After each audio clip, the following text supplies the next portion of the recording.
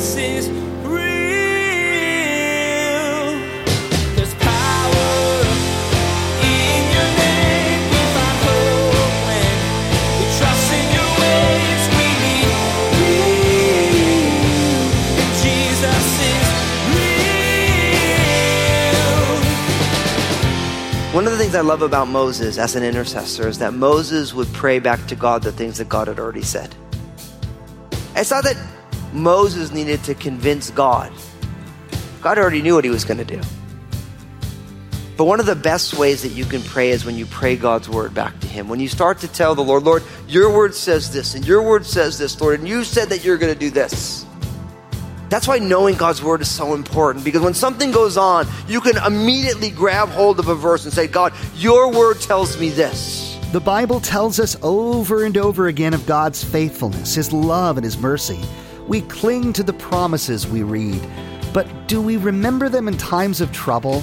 Pastor Daniel today reminds us how important it is to keep God's word in our hearts. We don't need to remind God of what he said. Rather, we need to remind ourselves, and praying prayers from Scripture can go a long way in solidifying them in our hearts and minds. Now, here's Pastor Daniel with part 2 of his message, Remember. Jesus is real. Just because I'm saying that we have a rebellious and stubborn streak doesn't mean we should just give into it. We need to fight against that. We need to do battle against that. We need to be able to say, Lord, I am stubborn. I am stiff-necked. I am rebellious. I'm rebellious here and here. And Lord, you're telling me to be this way and I'm being this way. You tell me not to judge. I judge everyone. You're telling me not to be proud and I'm totally proud. You say, don't be greedy. I'm super greedy. You say, don't covet. I covet everybody else's stuff. And you go down the whole list and you confess them all to the Lord. And the Lord's like, yep, I know that about you. And I still sent Jesus to die for you. That's why I sent him. And I still filled you with my Holy Spirit. And I want to do a brand new work. So thank you for acknowledging it. Now we can move on. And he invites us to respond to him. And I believe that there's some of you right now, you're so used to being rebellious and stubborn that you can't remember what it's like to just say, God, I'm so sorry for being rebellious and stubborn. Can you change me? Because you know what happens when you do that? The Lord's like, yeah, that's what this is all about. See, God's plan is to transform us. See, God's plan is to take us from where we are and to change us to make us more and more like Jesus, that we might be a blessing in the world. But you can't be God's blessing when you're stubborn. You can't be God's blessing when you're rebellious, because God's plans are the right way. And when we're rebelling against God's authority in our own life. And we're rebelling against the opportunity to be the blessing God created us to be in Christ.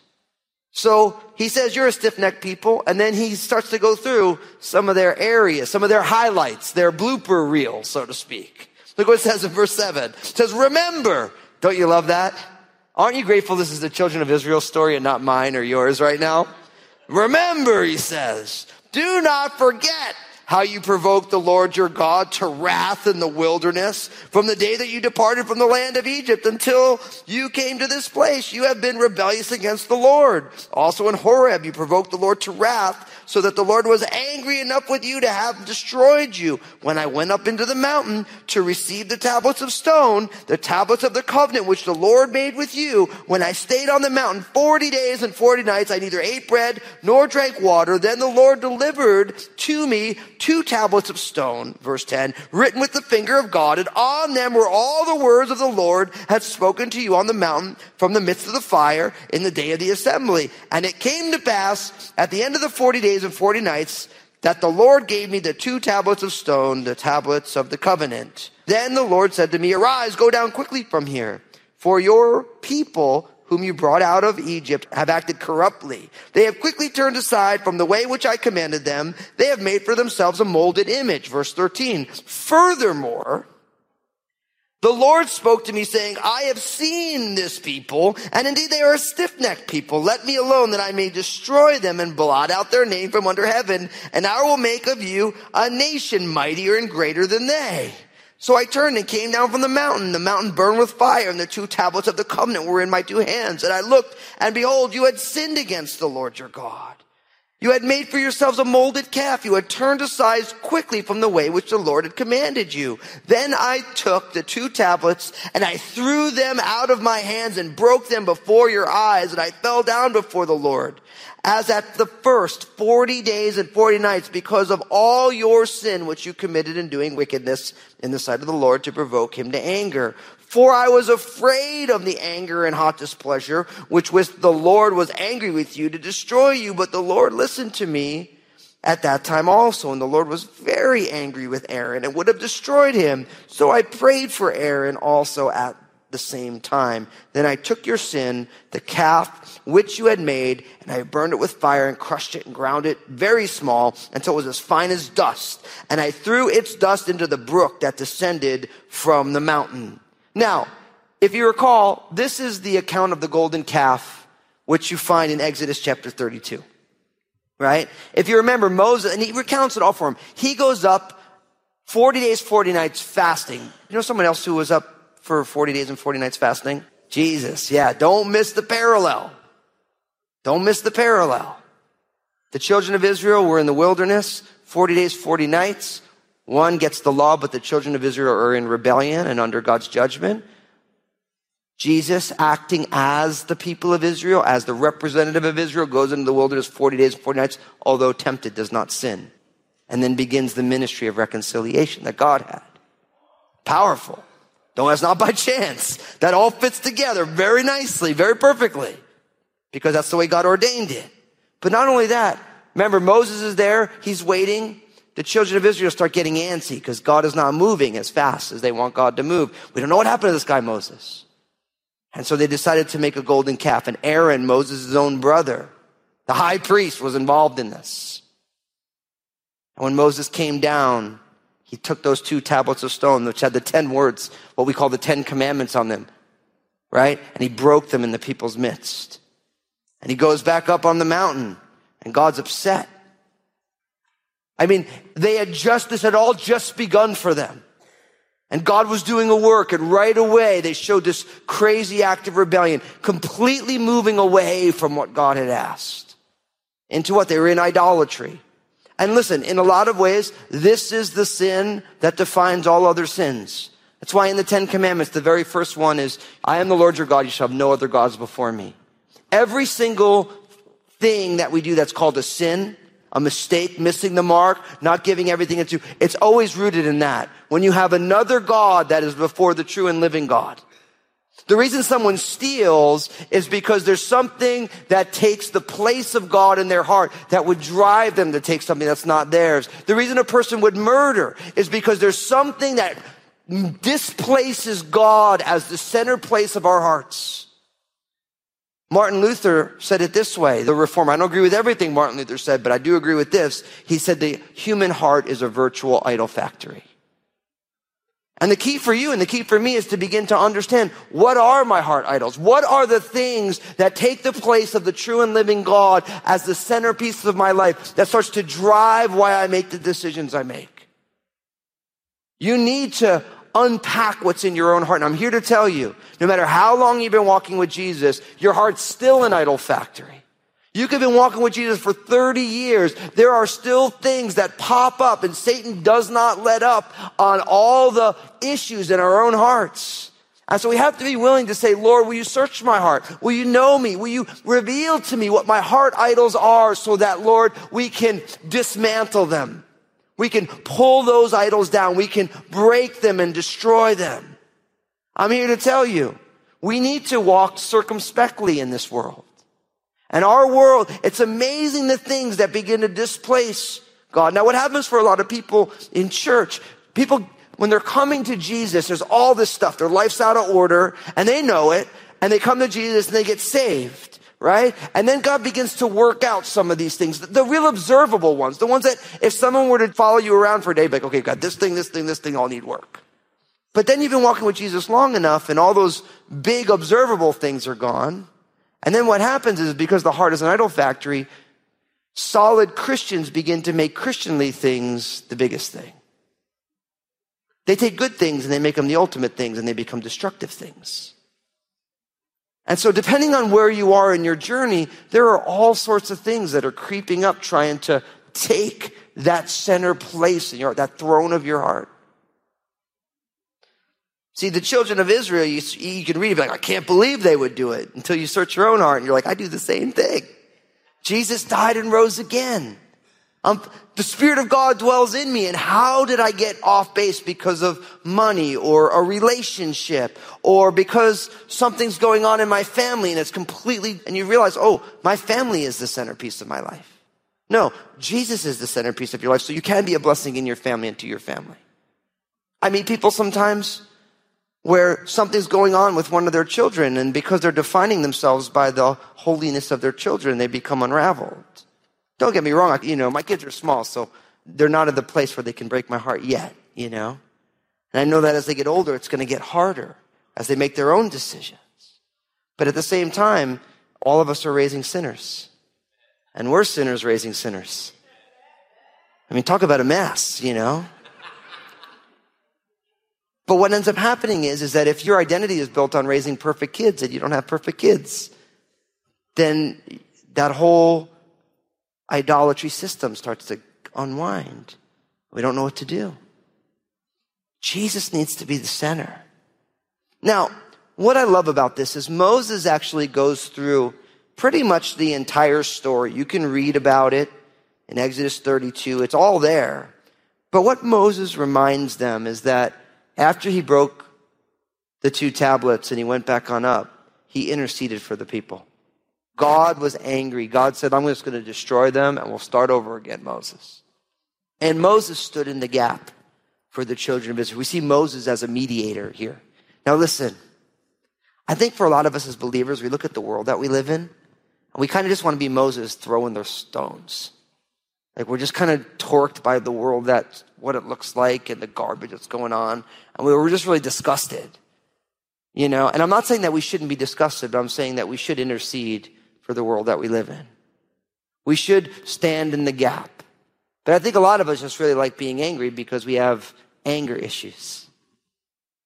See, God was righteously angry with the decisions of the children of Israel. And if God would have destroyed them, God would have been well within his authority as the judge of all the earth to do it.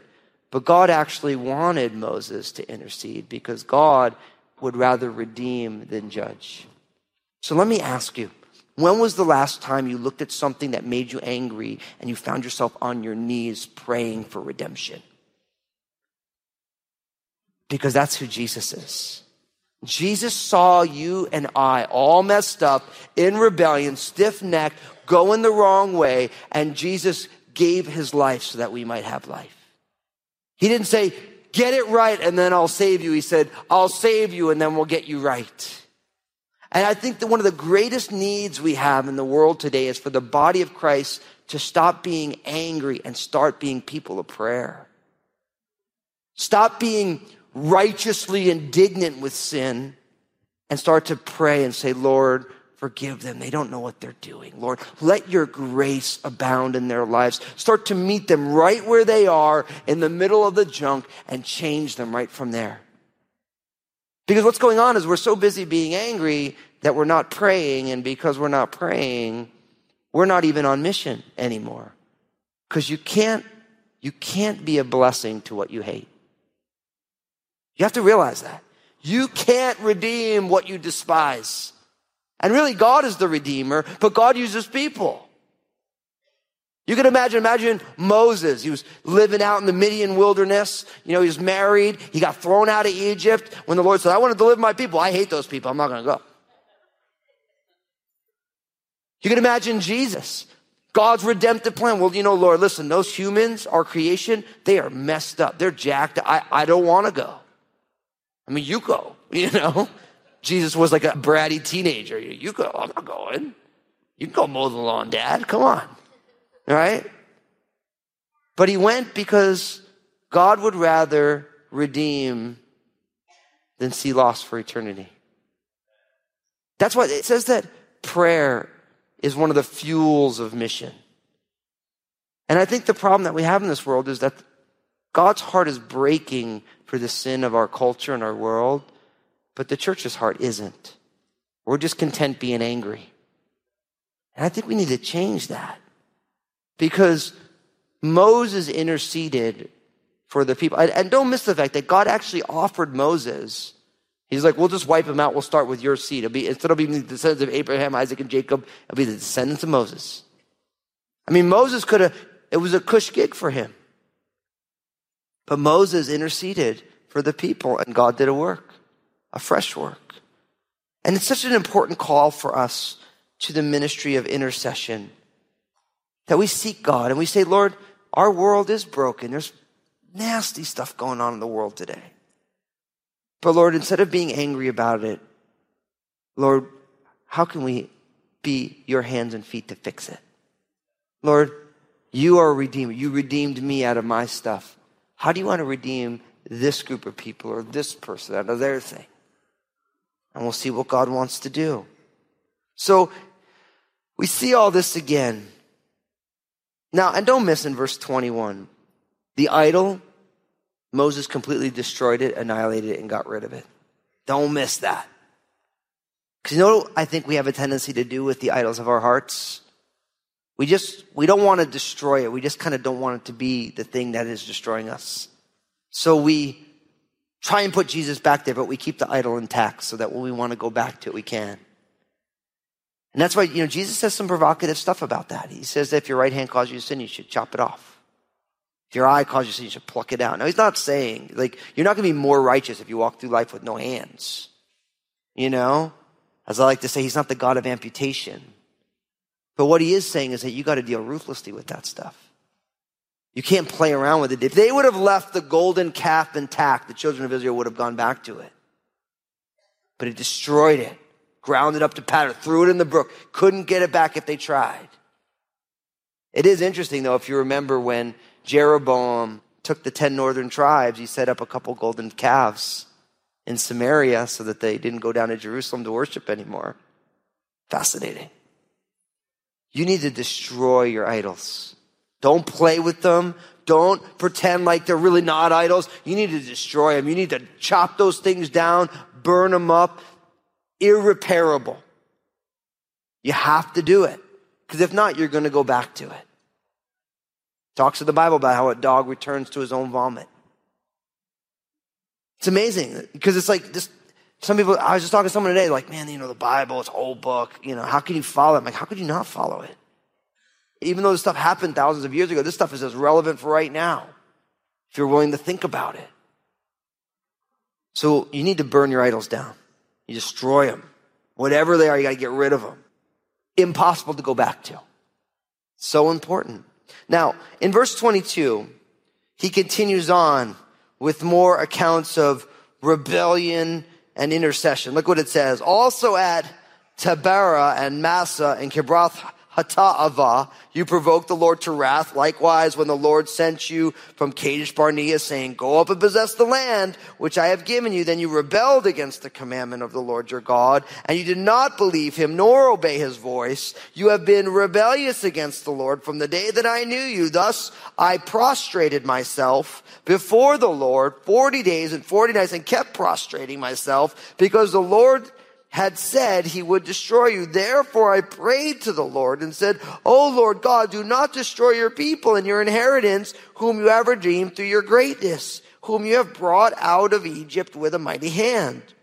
Remember your servants, Abraham, Isaac, and Jacob, and do not look on the stubbornness of this people, or on their wickedness, or on their sin, lest the land from which you brought us should say, because the Lord was not able to bring them into the land which he promised them, and because he hated them, he has brought them out to kill them in the wilderness. Yet they were your people and your inheritance, whom you brought out by your mighty power and by your outstretched arm. Now, in the beginning, he goes through a number of these areas of mistakes. So we find out about Taberah in Numbers chapter 11. Obviously, Kadesh Barnea remember he told them to send the 12 spies in. That was the place where 10 of the spies came back and said, don't go in. We can't take the land. Joshua and Caleb said, yes, we can. Even though these are amazing cities, God's given us the land, so let's trust the Lord. And they chose not to go in, where they were condemned to spend 40 years in the wilderness. That happened, of course, in Kadesh Barnea. You find out about Kibroth Hattaavah. You find out about that in Numbers chapter 11. Where, remember, they were complaining that they didn't like God's miraculous bread from heaven that they were eating every day, and they wanted quail, and so God sent so much quail, and they were so overcome with lust for meat that they ended up eating it. It was like coming out of their nose, and they were choking on it. All these different examples of what had gone on, the Kadesh Barnea happening, that was in Numbers 13 and 14. So we've studied all of this already. But notice that in the midst of this, Moses is still interceding for the people. And he tells them, he's like, look, you've been rebellious the entire time that I've known you. Our entire journey, you've been rebellious, but yet I still prayed for you. Yet I still worked for you. I still sought the Lord. And I reminded the Lord of what he's done in them. But listen, one of the things I love about Moses as an intercessor is that Moses would pray back to God the things that God had already said. It's not that Moses needed to convince God. God already knew what he was going to do. But one of the best ways that you can pray is when you pray God's word back to him. When you start to tell the Lord, Lord, your word says this, and your word says this, Lord, and you said that you're going to do this. That's why knowing God's word is so important, because when something goes on, you can immediately grab hold of a verse and say, God, your word tells me this. It's like when something goes on that you don't understand. I don't know about you, that's always happening. As I get older, I realize I understand less and less about what's going on. But when you know a verse and something's bewildering and something's going wrong, you can say, Lord, your word says that your thoughts about me are more than the sand on the seashore. And that no matter where I go, God, you are there. Even if Psalm 139, I descend into the depths of hell, you are there. If you ever feel forsaken by God and you start to remember that verse, like, wait, no. He said, I'll never leave you nor forsake you. And then you can say, Lord, your word tells me that you'll never leave me nor forsake me. But Lord, I feel forsaken right now. I feel like you're not here. Where are you, God? But I know your word says that you are here. So Lord, although I can't see you, I trust you because I know you're here with me right now. Do you see how God's word transforms everything? And Moses is praying back to God exactly what he's already told him. He's like, look, God, you told us that we're your inheritance. This is your inheritance. So Lord, take care of your inheritance. You said that we're your people, that you redeemed us with an outstretched arm and a mighty hand. Lord, because you redeemed us with an outstretched arm and a mighty hand, Lord, will you redeem your people with an outstretched arm and a mighty hand right here and right now from their rebellion? And he said, and oh Lord, and don't forget, we want your witness to remain intact. We don't want the Egyptians to think that you could bring them out of Egypt, but you couldn't bring them into the promised land, because Lord, that would diminish your glory. And all of Moses' intercession for the children of Israel was effective. Now, all the way through, we've been saying that Moses is a picture of Jesus in a lot of ways, because it says that there is one mediator between God and man, the man Christ Jesus. So Moses was a forerunner, a precursor of Jesus, the one who mediated God's covenant to the people and people to the Lord. Jesus is real. Pastor Daniel reminded us today how Moses was a picture of who Jesus would be to us, the sinful people of God. Just as Moses interceded on the Israelites' behalf, Jesus prayed for us. Jesus went one step further, giving his life to set us free from our sins. We're always talking about New Year's resolutions. What if I told you that Jesus wants us to resolve to follow him as we live upward, inward, and outward, which is the name of my brand new book that explores this God-breathed system for living from the greatest commandment. I can help you break down into easy steps how to live out this reality every single day of this brand new year. Here's Josh with more information about how you can get your own copy. Thanks, Pastor Daniel. Well, whether it's those few pounds you put on during Thanksgiving and Christmas, or a commitment to be more loving to your family members, it's important that you feed your soul with the nourishment from God's Word. And we want to help you do this. Pastor Daniel's book will help you say yes to the right things and no to the wrong things during this new year. Please visit JesusIsRealRadio.com to secure your copy of Upward, Inward, Outward by Pastor Daniel Fusco. Make sure to tune in again as Pastor Daniel continues to walk with us through Israel's history lesson. The Israelites had multiple problems in their trek across the wilderness, but God didn't wipe them out. He gave them and gives us many chances. There's more to come from Pastor Daniel's series called Refresh. Please glance at the clock right now and make plans to join us again for another edition of Jesus is Real Radio.